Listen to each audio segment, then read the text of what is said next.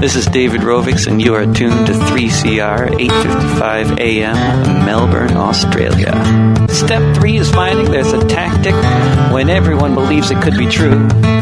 That if all the people work collectively, there just might be something we can do, and everything can change. Beyond Zero is a not-for-profit research and education organisation. We design blueprints for a zero-emissions economy. As climate change becomes more apparent, leaders will use these well-researched plans that show a transition is possible from a 19th century fossil fuel-based economy with its climate-changing emissions to a zero-emissions 21st century. Check out our website for reports on zero-emissions energy, zero-emissions buildings, and zero-emissions high-speed rail. Podcasts of our talks with a who's who of climate change action are all available at Beyond Zero Emissions. If you have some ideas for this show, contact us at radioteam@beyondzeroemissions.org. Good evening, everybody. Tonight's show is called Vote 1 for Climate. But before we start, I'd like to dedicate this show to my late friend, Anna Stevenson. You'll see why at the very end.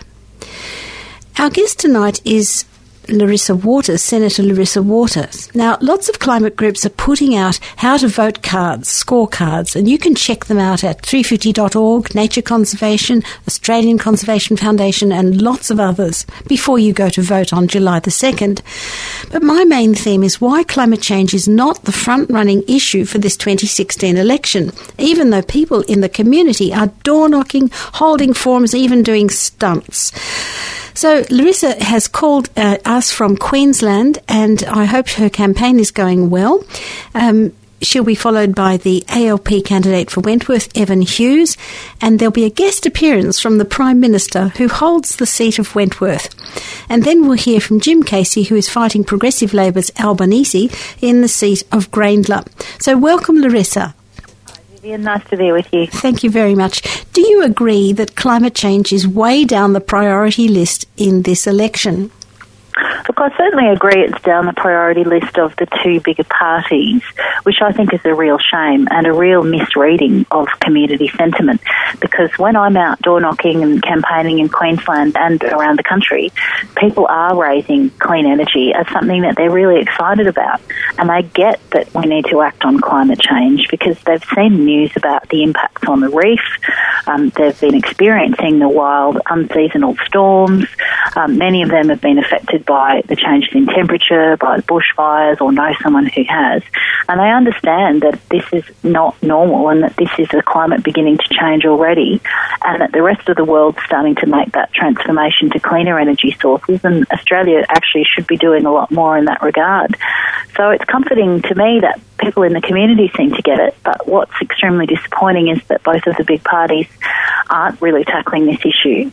And you've got to wonder whether it's the donations that the coal industry makes to both of the big parties that buys their support of that fossil fuel, which of course is totally last century and needs to be replaced as quickly as possible with clean renewables. I actually think it might be the media, because I was at a meeting, a public meeting at Box Hill Town Hall, and Josh Frydenberg and Mark Butler were there putting their positions. But towards the end, there was a real softening. They both said, yes, we know this is far too serious for us to disagree on, and we are here to serve the public. And I've never heard politicians say that. Janet Rice was there, of course, putting the Greens' position way above anything that they were offering, but still, they softened towards each other, and to that public, I think it was very agreeable, but the media never report that. There was no report on that particular meeting in the paper. Well, look, let's hope that they take that improving stance back to their own parties and party rooms. Yeah. Certainly it's been exciting to watch, to announce many of our Greens policies, which, as you say, are really strong and, of course, backed by the science. And we're really pleased to be giving a voice to community members and scientists who understand that we've got to act on global warming, or we simply have to. There's no or. And so that's good that you've got individual members of both of the big parties who are starting to understand it, but they've got to actually get enough people in their party to change their policies. And I mean, the Liberal government is the best case of that of that point, because we had all hoped, I think, that when Malcolm Turnbull took over, that Tony Abbott's climate policies would go by the wayside. And what an absolute heartbreak that nothing has changed in terms of climate policy. And I mean, there's many other policies that haven't changed either, despite the Prime Minister's personal views. And I think Australia's really quite annoyed at that, because they were all hoping for a change, and they've gotten more of the same. The policies that are out of step with the science, that simply spend $21 billion on propping up coal seam gas, which is doing huge damage to our farmland and a huge threat to our groundwater. And yet, getting these free subsidies in the form of cheaper fuel, accelerated depreciation, all of those different tax perks, that they're not getting, clean energy is not getting that kind of support. In fact, clean energy is getting a $1 billion cut from ARENA, which is the renewable energy agency that's been so instrumental in supporting the development of cutting-edge renewables. And yet both big parties are wanting to take away the grants function of that body and take away the $1 billion that it used to use to support clean energy startups and innovation and new technology.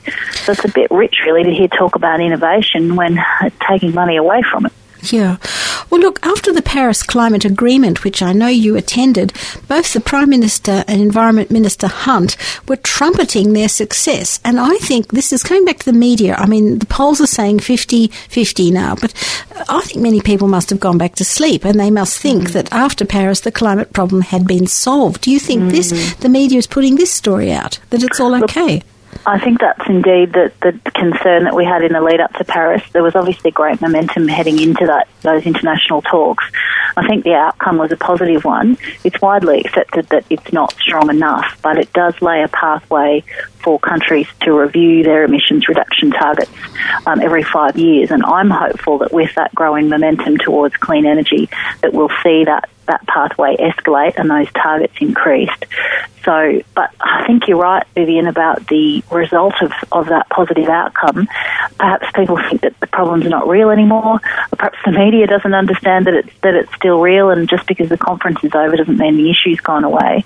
So I think you're right that the mainstream media has a very influential and large role to play in shaping people's perceptions, and they do themselves a disservice when they don't emphasise climate and the impacts of climate policy, the effects on the reef, the effects of extreme weather events, the cost to infrastructure. There's many different facets of impact of global warming and the opportunities. Well, I met a lot of climate activists and climate action groups, and I think a lot of them are very sickened by the fossil fuel donations that are taming these two big parties. And we saw how Labor's mining tax was defeated, and I saw you in Parliament on that time when they sort of sat through the night, or you all sat through the parliamentary sitting, went through the night, and you read out a great list of the donations and the corruption that involves. Yeah. And meanwhile, there's a 350.org kind of campaign, and you signed on to that pledge to not accept donations. Well, I don't suppose fossil fuels are offering you many donations, but also not to subsidise this dying industry. And yet Anthony Albanese, Mark Butler, most of the Liberals have refused to break the golden handcuffs that bind them to coal and gas. And I want to know how we, the community, can force the issue before the election. Well, look, that's really the key issue, Vivian, and what's been encouraging to me is the widespread awareness in the public of the power of those donations. People seem to intuitively get that it's not right or fair that just because you make a large donation to a political party that you then get special access and you get effectively to write your own rules. People feel very disenfranchised by that, and they're right to feel that way.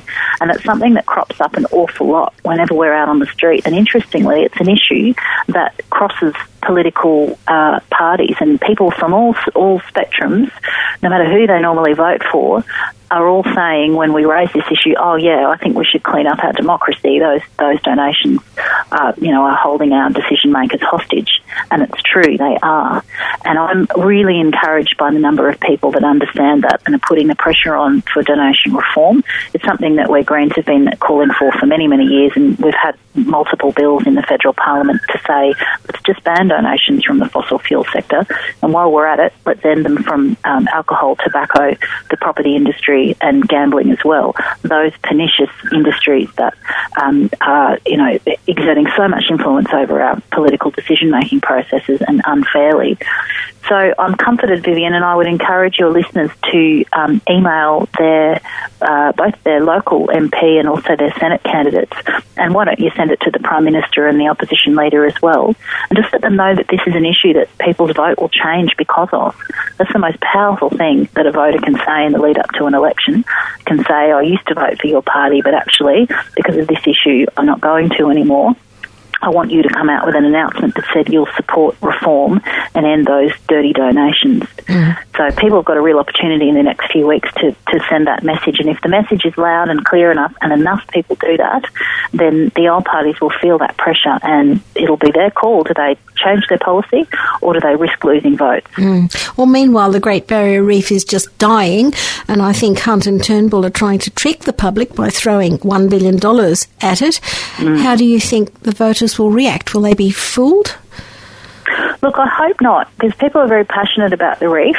And again, it's one of those things that perhaps because I'm in Queensland, people have a great awareness of, and they've watched with horror of the largest bleaching event in the reef's history roll out this year, and held their breath to see how much of that coral would survive that bleaching, and been devastated when a good quarter of it has died permanently and will take many, many years to recover, assuming there's no further events, which we all know under a changed climate situation there will be further temperature warmings and acidification and cyclones and so forth.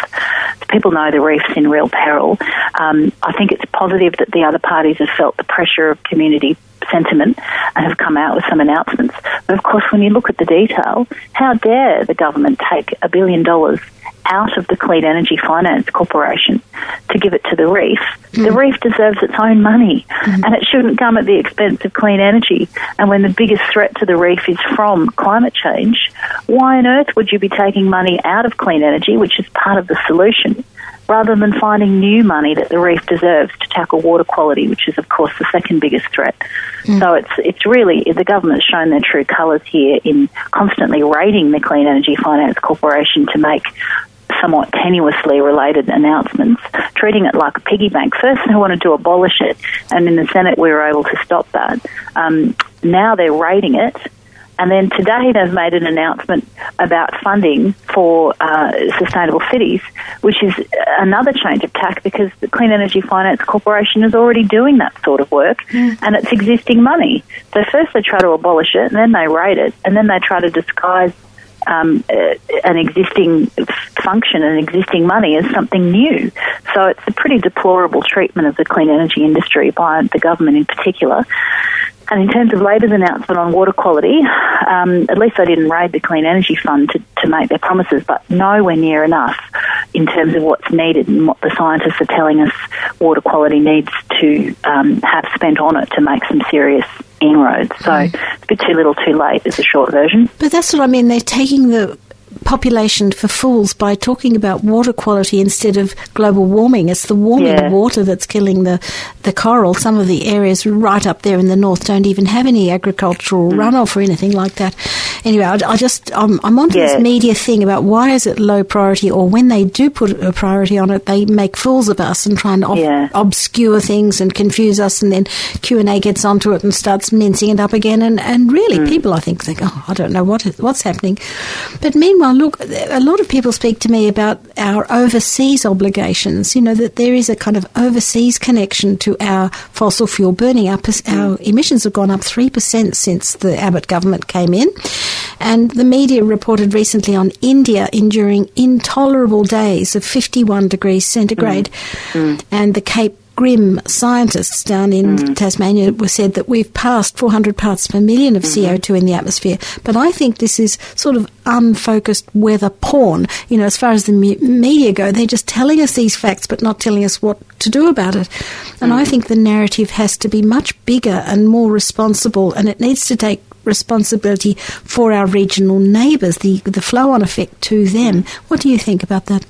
Oh, I couldn't agree more, Vivian. And I mean, you've hit the nail on the head there. And I thank goodness for BZE Radio, who can join those obvious dots and point out that all of the suffering and the hardship that's being caused by these extreme weather events, whether that's onshore here in Australia or whether that's that our regional neighbours are facing, that is caused by the burning of fossil fuels, which Australians ourselves are worsening through our own intensive energy use, because of course we're the largest per capita polluter on the entire planet, but also that we are furthering that with our coal exports.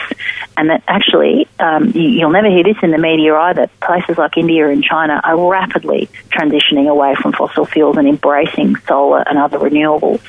And again, you don't hear about that because it doesn't fit the meme of Australia being dependent on coal. Now, our economy, coal's played a large role in our economy in previous years, never as much as the industry itself made out, but that role is dwindling, and the coal price globally has completely tanked, and commentators are now describing that as a structural decline. They're saying it's not going to come back because the world is making that transition to clean energy, and I don't know what it's going to take for the media and the big parties to get that message, because it seems plain as day to us and to many other Australians. And here in Australia, where we've got some of the best sunshine in the world, some huge potential for tidal and wave power, some pretty good wind deposits depending on where you are in the country, and potential for geothermal, we should be really focusing our energies literally on clean energy, because that's where the jobs of the future come from. That's where our economic profitability will come from. And, of course, that's what our reef and our planet needs. Well, that brings me to my last question. I'd like you to put on your deputy leader of the Greens hat now. As the deputy leader, I'd like you to answer this comment from Matthias Cormann, the finance minister. He said, Labor and the Greens are now on an anti-business, anti-jobs and anti-growth ticket. Just in terms of, and then that's his quote, just in terms of climate action, is this a fair thing to say that the Greens are anti-business and anti-jobs, and maybe you do want growth of something different? Exactly. I think it's ridiculous for the government to be saying that they support jobs and growth and the Greens don't, when clean energy is the best prescription for jobs and growth that you could possibly think of. And we are right behind clean energy businesses. We want to see the renewable energy sector grow and boom and create those jobs and create those profits and boost our economy. So it surprises me that the government, for all of its slogans and mantras, can't see that the best way to achieve economic stability and job growth is renewables, because the rest of the world can see that. One thing I will say about business is we don't support the $50 billion of corporate tax cuts that this government is proposing, and we think it's an outrageous waste of money when they're cutting funding for domestic violence shelters, where they're cutting funding out of schools, where they can't find new money for the reef, and when they're taking $1 billion out of the Renewable Energy Agency. It's absolutely profligate to be then giving handouts to the very large corporates and trying to pretend that that will trickle down. Well, I mean, that's economics 30 or 40 years out of date, even if it ever held water. And so we're certainly opposed to those cuts, but we think that renewables are a really good way to safeguard our economy and create the jobs of the future and help the planet. Thank you very much. So that was Senator Larissa Waters, who's a candidate in the current election, Senator from Queensland. Thank you, Larissa. Thanks, Vivian. Great to talk to you. Bye-bye.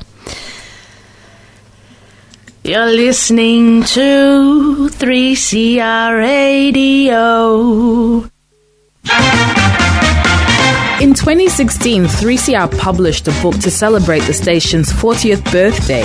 Years in the making, Radical Radio, celebrating 40 years of 3CR, is a visually stunning account of the people and ideas that make up this dynamic station. At 300 pages, the book includes hundreds of images and over 50 features on programs, people, music and technology from across the decades. You can get your copy of 3CR's book for $49.50 at the station during business hours at 21 Smith Street, Fitzroy. Or online at 3cr.au/shop. Get a piece of your own history. 3CR's Radical Radio is available now.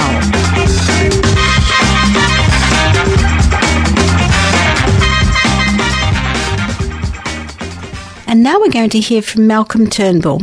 He gave this speech in 2010 at Sydney Town Hall. It was a packed town hall, and it was the launch of the Beyond Zero Emissions Zero Carbon Australia report. This is the old Malcolm Turnbull that we all hope will regenerate himself. But listen in now. We'll just play part of it.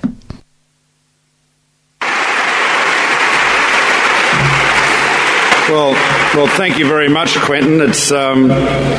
It's distinctly, I'm privileged to be categorised as a pariah here tonight.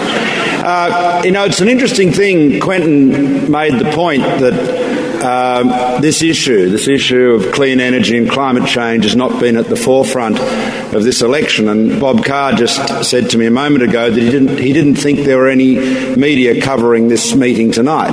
I don't know whether that's true or not. But it is remarkable that on a cold winter's night, this issue has managed to fill the town hall. And that tells you something. That tells you something about the extent of the concern that Australians have about climate change and the interest in and hunger for information and knowledge about the way we can deal with it and the way we can move, as we must move if we are to effectively combat climate change, to a situation where all or almost all of our energy comes from zero or very near zero emission sources. Now, our response to climate change must be guided by science. The science tells us that we have already exceeded the safe upper limit for atmospheric carbon dioxide. We are, as humans, conducting a massive science experiment with this planet. It's the only planet we've got. We are dealing, in scientific terms, with enormous uncertainty. There is a tendency for people to point to the forecasts for the future, sea levels, temperatures, other impacts of climate change, and say, they've over-egged the pudding a little bit. It's probably going to be less dramatic than that. But we are dealing with uncertainty, and it may well be, and indeed there is considerable evidence that it may well be, that many of these forecasts that we've become so used to, in fact, err on the conservative side. We are told that 2010 will be the warmest year on record since records began in the late 1800s. We know that the consequences of unchecked global warming would be catastrophic. We know that extreme weather events are occurring with greater and greater frequency, and while it is never possible to point to one drought or one storm or one flood and say that particular incident is caused by global warming, we know that these trends are entirely consistent with the climate change forecasts, with the climate models that the scientists are relying on. Just in the last month, floods and landslides have killed thousands in Kashmir, Poland, Pakistan, Korea and China. Russia has lost at least 30% of its grain crop due to the worst fires in that country's history. Now, sometimes the task of responding to the challenge of climate change may seem too great, too daunting. It is a profound moral challenge because it is a cross-generational challenge. We are asking our own generation to make decisions, to make sacrifices, to make expenditures today so as to safeguard our children, their children and the generations that come after them.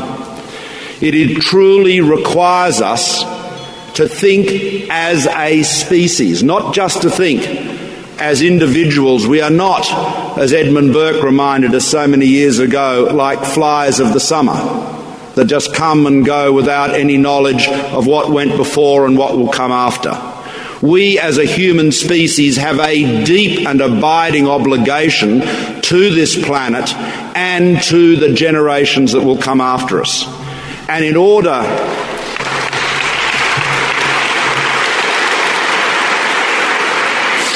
Now, in order to do that, in order to discharge that obligation, we must make a dramatic reduction in the world's greenhouse gas emissions. Now, you can look at the targets, 50%, the common sort of rubric, rule of thumb is to cut emissions by 2050 to a level equal to 50% or even lower than they were in 1990 or 2000.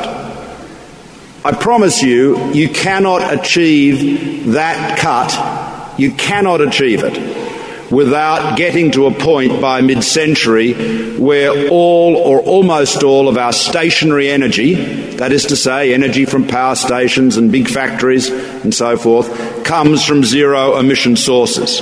The mathematics simply will not get you there. The arithmetic, not as complex as mathematics, the arithmetic will not get you there unless you can do it. And so technology is of absolutely vital importance. Now, I want to congratulate Matthew and all the authors and collaborators on this report. This is a fantastic piece of work. Many people will look at it and they'll say it's too good to be true. And we all know that often when things are too good to be true, they probably are. But let me give you one piece of data, one fact, one insight, which should give you encouragement as you read this report. You'll see that the key technology that this project relies upon is concentrated solar thermal power.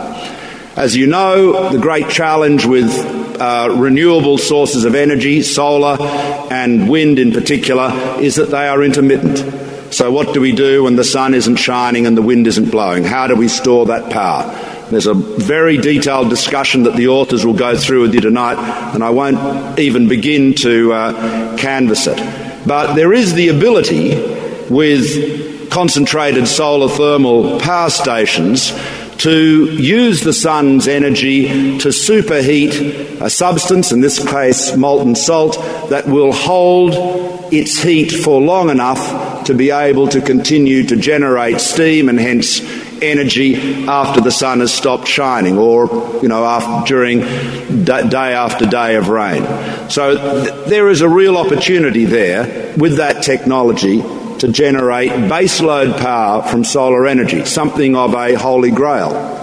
Now, there are some small plants in operation that are doing just that now, and there are a number of much larger plants that are about to be commissioned. But you might still say, not unreasonably, look, this has not really been proven at a big industrial scale. And you'd probably be right. That was Malcolm Turnbull at Sydney Town Hall. And now we've got the candidate in Wentworth who is going up against Malcolm Turnbull. His name is Evan Hughes. He's the ALP candidate and he has a background as an art dealer and financier. And I heard him give an impassioned speech about climate change at Paddington Town Hall. The empty seat on the stage was labelled Malcolm Turnbull, who is the sitting member for Wentworth. So welcome to the show, Evan. Are you there? Thank you very much. And Evan, can you please tell us what made you choose the Labor Party? Look, it's a funny old question. I've been around the Labor Party for a long time. My parents were old Whitlamites, and we hail from Queensland originally. My old man used to run around Labor politics with people like Wayne Goss and Peter Beattie back in the 70s, before he sort of got more involved in his art gallery. And, of course, my dad's famous gallery, Ray Hughes Gallery, has been around since 1969. We closed it last year. But short answer is I've been around the party for a long time. Well, you said also in something I read about you that you actually admired Malcolm Turnbull because of his Republican stance. But is there something in the Labor Party, that differentiates you from Malcolm Turnbull, that makes you fight on different fronts? Because obviously he's not going to fight for climate change right now. It's very funny, the apocryphal story goes, and I think many sources have said it, the apocryphal story goes that soon after the Republican movement, Malcolm turned to Graham Richardson and said, Richo, can you find me a safe Labor seat? At which point Richo is said to have said, Malcolm, why don't you join the party and go to 10 years of branch meetings? We've always joked on both sides of politics that Malcolm seems to have chosen the wrong party. But, that being said, he was about my age when he first ran, which is only 30, when he first ran for pre-selection in Wentworth. So he has been a blue blood Liberal all along. That being said, I was deeply admired Malcolm Turnbull's run effectively against the forces of conservatism back in the Republican days. Back when that Republican referendum failed, he gave that very famous sort of speech that Howard broke the nation's heart. Now, when we hear things like Malcolm Turnbull saying he would not lead a party that wasn't as serious about climate change as he was, and then we see the Turnbull now, we can't help but feel somewhat disillusioned and disappointed. I would say, in my personal opinion, that I certainly hope that he hasn't lost all interest in climate change. Certainly the same sentiments from the speech we just heard from you there from 2010.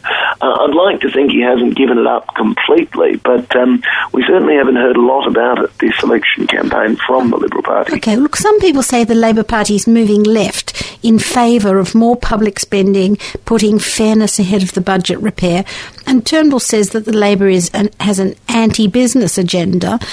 Like, what message are you giving to wind farm projects and big solar plants that are just champing at the bit to get into the Australian market? This is one of the greatest lost opportunities of Australia's 21st century economy, really. Back in 2007, we were on the precipice of becoming a great renewables nation. Kevin Rudd came into power and there was great promise. The CPRS, well, it didn't quite get there, and it didn't quite get there for a number of reasons.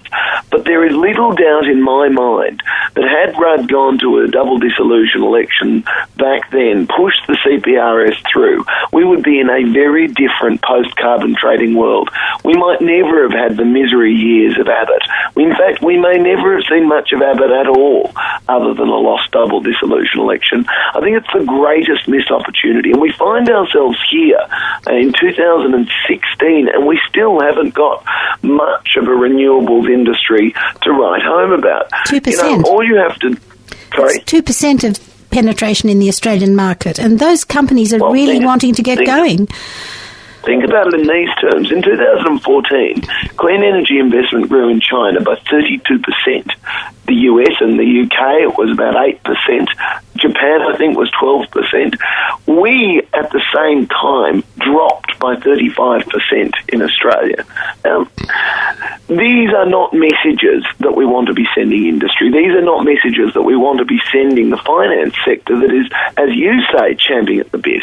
The superannuation funds of this nation controlling hundreds of billions of dollars in finance money, they now have ESG officers and ESG researchers, environmental, social and governance, impact investment researchers on each of their investment committees. They are very serious about sustainability when it comes to the corporations that they invest in. And in terms of the infrastructure that's going to be the infrastructure that's going to be built and the infrastructure finance that's going to have to be spent, we just haven't got any clear projects that we can actually work on in the finance sector. Well, look, let's talk about fossil fuel subsidies. It always comes up because I think Labor's very good on renewable energy, at least much better than the coalition, but fossil fuel subsidies, no. And 350.org have had recently a big campaign in Sydney and around Australia, and I went down to their demonstration outside Anthony Albanese's office where they had a puppet of him sitting on the fence. On one side people were giving him donations from the fossil fuel companies, on the other side he was giving subsidies to them. And I wondered, how true this is. They then climbed on Tony Abbott's roof with a giant toilet plunger, claiming that he and the Tea Party, part of the coalition, are blocking climate action. So why can't the Labor Party at least distance themselves from this dying coal industry? All right, look, when you think of fossil fuel industries and you close your eyes and you sort of, your mind's eye gets that picture, I guarantee you everyone thinks of sort of boardrooms with sort of men clad in suits, the BP boardroom, the Rio Tinto boardroom. That's the sort of imagery that you conjure up. When I think of it, I think of driving through a town like Cessnock and looking at all those weatherboard houses, and I think of all of those families that rely on jobs, and those jobs do exist in the Hunter region. They do exist in the Latrobe Valley.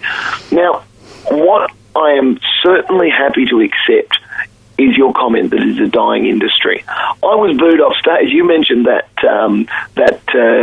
forum I went to and was happy to speak at. Renewable energy and renewable energy investment is certainly one of my passions.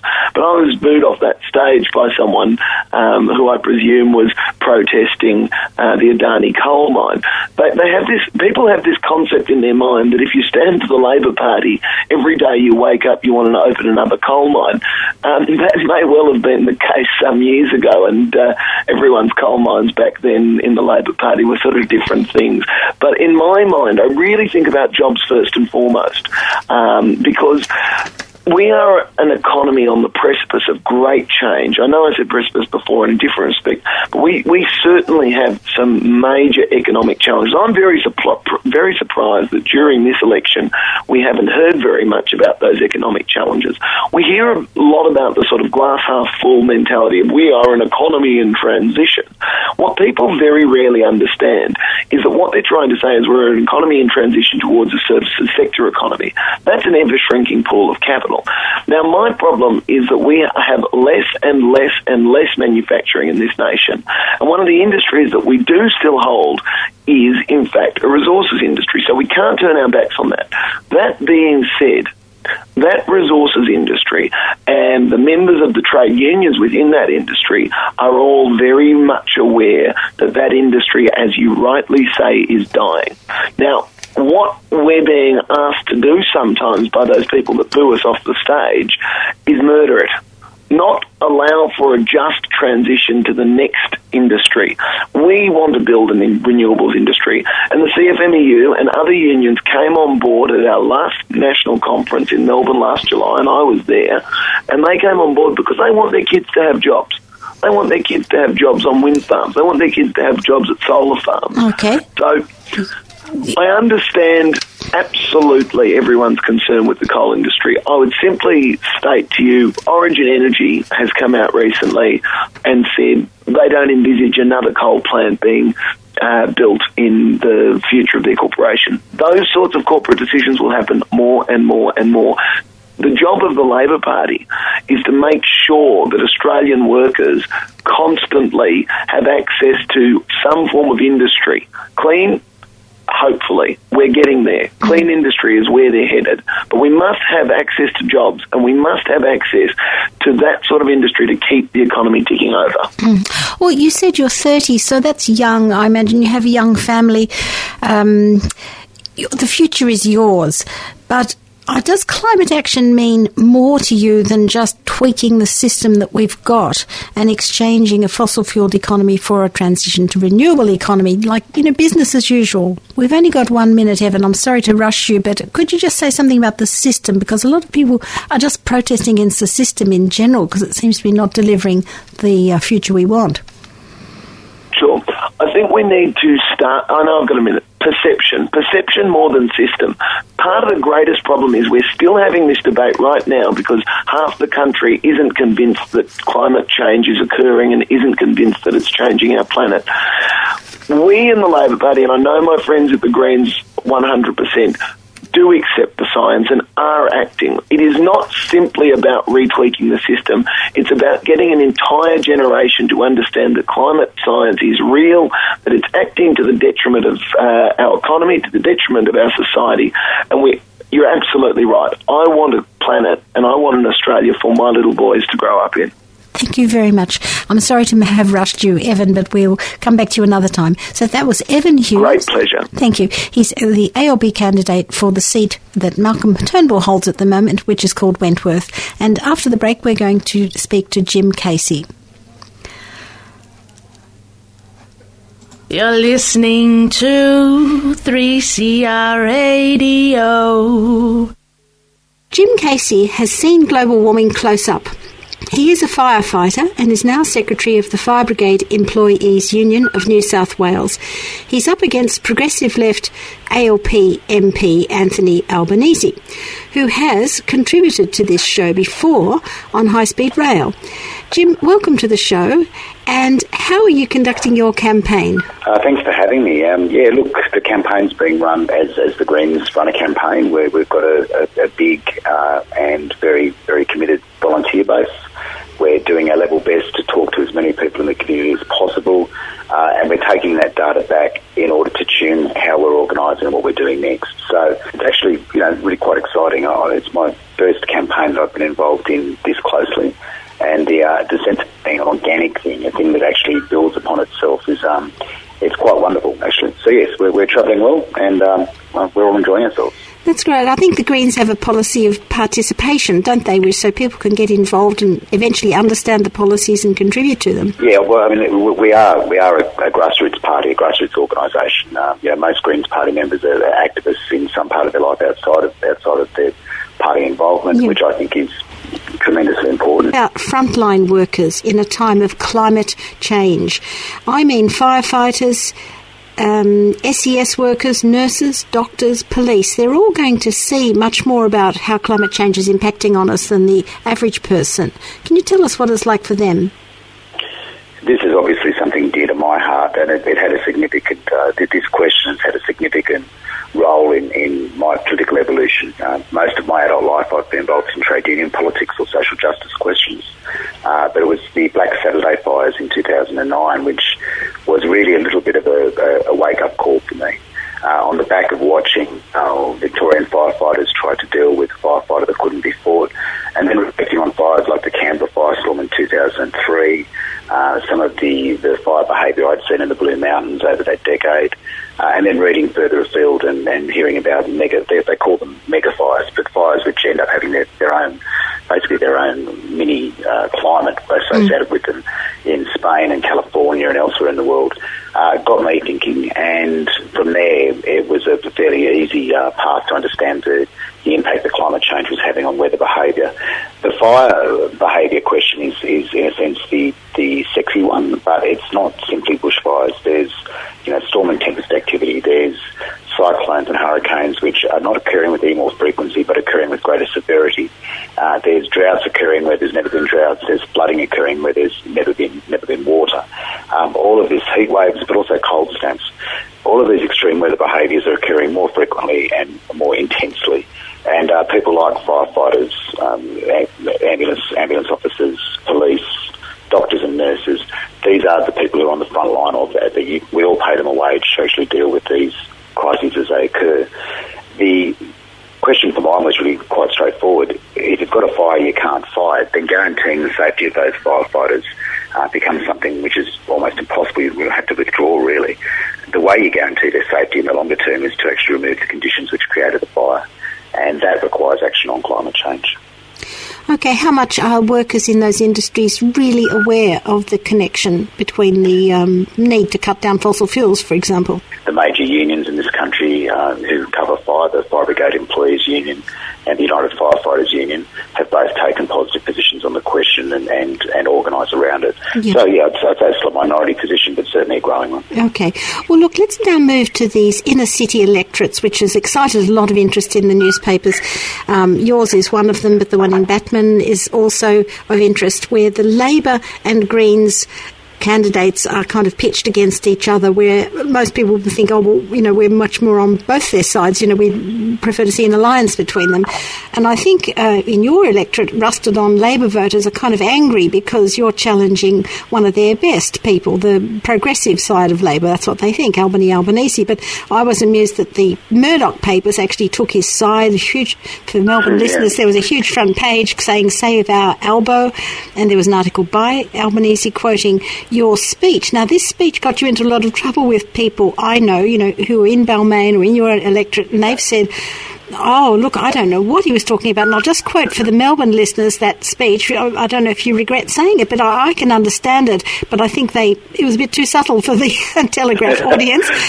And the quote, you were quoted at a Greens conference earlier on saying, I'd prefer to see Tony Abbott returned with a Labor movement that was growing and a climate change movement that was actually starting to disrupt the production of coal. I've left a little bit out in the middle, but why should my friends or people I know abandon Albanese and vote for a party that depends on all this grassroots constant protest and campaigning from the community? Yeah, I don't regret saying that for a moment because it was said in the context of a 6-minute speech. Yeah. If you take that live, immediately after that I said, of course, if we saw those kind of movements, the odds of actually Tony Abbott being re-elected would be nil, and everyone laughed. So, you know, there's a sense that the Daily Telegraph, and for your Melbourne listeners, the Daily Telegraph is like the Herald Sun, but on nasty steroids. They were going to find something to throw at us. That's what they do to Greens candidates. They found one line out of context in a speech I gave a number of years ago, and they're using that as a stick to beat me with. One of my predecessors who ran for this seat, they used the question of the BDS in terms of the Israeli-Palestinian situation as the thing to crucify her on. You know, every election they find something else. So that was always going to happen, and the challenge for us is just to make sure we get those conversations happening. So, yes, that has had some impact, but every person who's raised it with me or someone in my campaign team has gone away happy when it's been explained to them. Yeah. And again, the challenge is just to make sure we have those conversations. Yeah. So I don't resolve from it. The basic proposition I was making there is that it doesn't matter who the politician is. If you don't have an active and engaged community backing them up, there's not much they can do. And I think the most interesting example of that recently has been the Greek situation, where the Syriza government was elected on an anti-austerity platform. You know, enormous passive support for that, but not active support.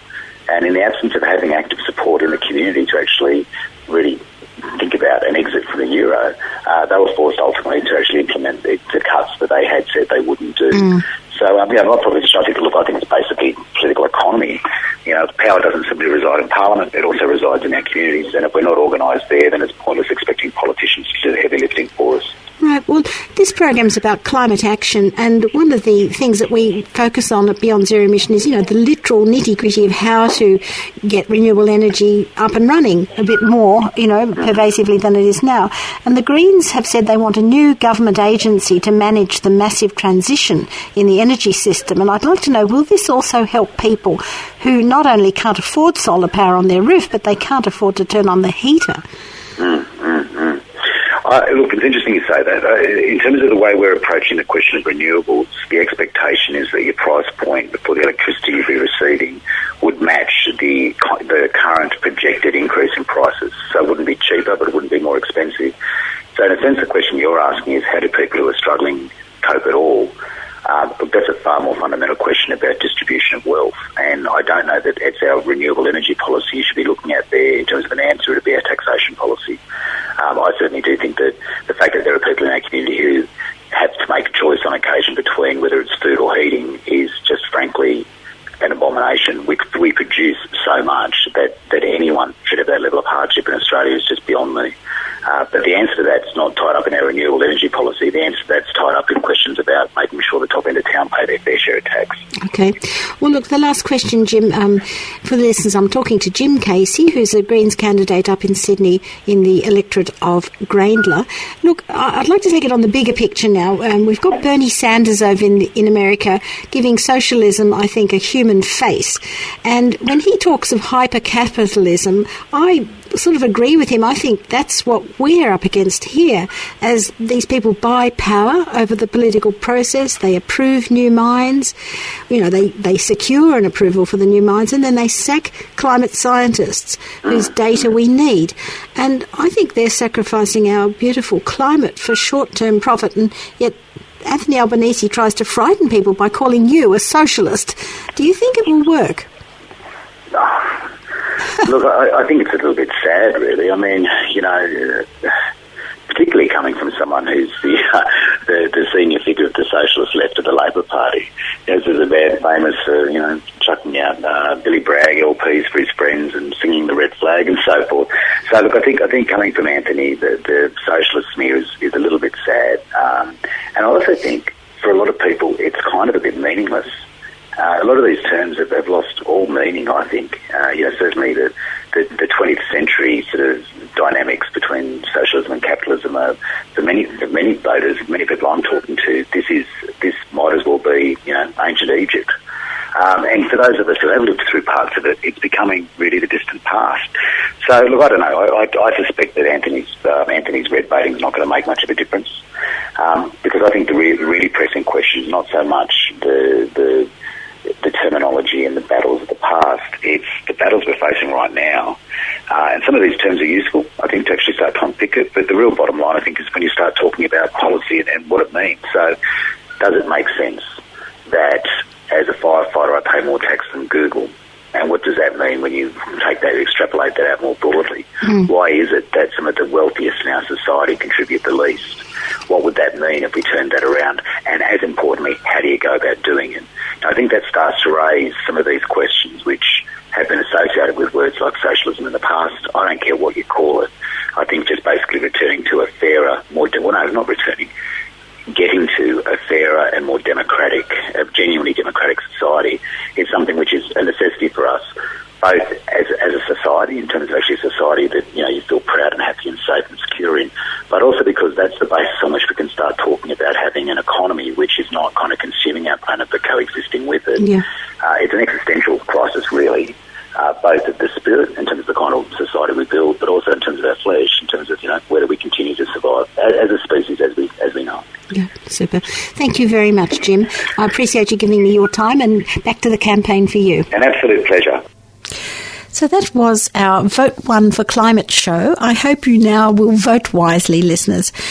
I'd like to remind you that at the top of the program, I dedicated it to Anna Stevenson, who was my friend. She died, and her husband has given us a wonderful donation in memory of Anna Stevenson. So I'd really like to tell you, listeners, who she was. She was a doctor. She had a long illness, and I used to go and visit her, and if we were visiting about 5 o'clock, she'd stop everything and we'd listen to this show, and she gave me such a lot of courage and feedback and told me where I'd gone wrong, and she was just such a great friend, and her husband John still listens to the show, I think. So thank you to that family for giving us a Radiothon donation, but also there's a great list of people. I won't say the amounts, but all of them are very welcome, and we've made our target, so thank you very much. There's one anonymous donation, then Andy Britt, Rod Campbell, Margaret Clancy, Peter Curzon-Siggers, Anthony Danieli, Heather Sims and Don Stokes, Bernd Fischner, Margaret Fleerman, Angela Gill, Jody Green, Chris Gross, Elizabeth and Horst, John Stevenson, Sonia Kozilny, Cheng Lim, Julie Lyford, Peter McCallum, Senator Christine Milne, Loretta O'Brien, Claire O'Rourke, Deborah Robertson, Helen Searle, Greg Siegel, Susan Sharp, Vicky Sharp, Jenny Skews, John Stevenson, he gave 2 donations, Miwa Tominaga, Wendy Zammett. Then the last list is Hal Kirkland, Stephen Langford, Jan Shifko and David Watson. So thank you very much. It's really helped us, encouraged us really that so many people are supporting our show. Next week's show will be at the Coral Coal and Climate Forum at Box Hill Town Hall, featuring Rod Quantock and some climate MPs. This has been the Vote One for Climate show, and if you can take action before July the 2nd, now is the time politicians are listening to pressure from you. If it's a swinging electorate, you can say you won't vote for them. if they keep up subsidies to fossil fuels or persevere with new coal and gas projects, or if they block massive investment in renewable infrastructure like high-speed rail. Thank you for listening. The team tonight was Jane, Andy, and my name is Vivian Langford, and I'd like you to stay tuned for Albert Park. But just before we go to some music, I'd like you to read, we have one last thing, a coda. This is a comment that was cut off last week just because of technical reasons. We got very excited in the talkback atmosphere and we cut this person off. His name is Bount and he's an old friend of mine, and he wanted his comment, this is what his comment about the election and climate change within that. He said, what we need in Australia are politicians who can look beyond the next election, who can leave behind party political positions when it comes to matters of national importance, such as the effects of climate change, and those who have charisma to unite people and the ability to lead them rather than be led by the outcome of polls. I don't think we have them here. There are instead lots of people who say all the right things while they are in opposition, and when or if they get into government, they tend to forget all the promises they made. And I was going to say also that I am quite proud of the achievements of Germany, because that's where he grew up, when it comes to cleaning up the environment and preparing the country for a sustainable future.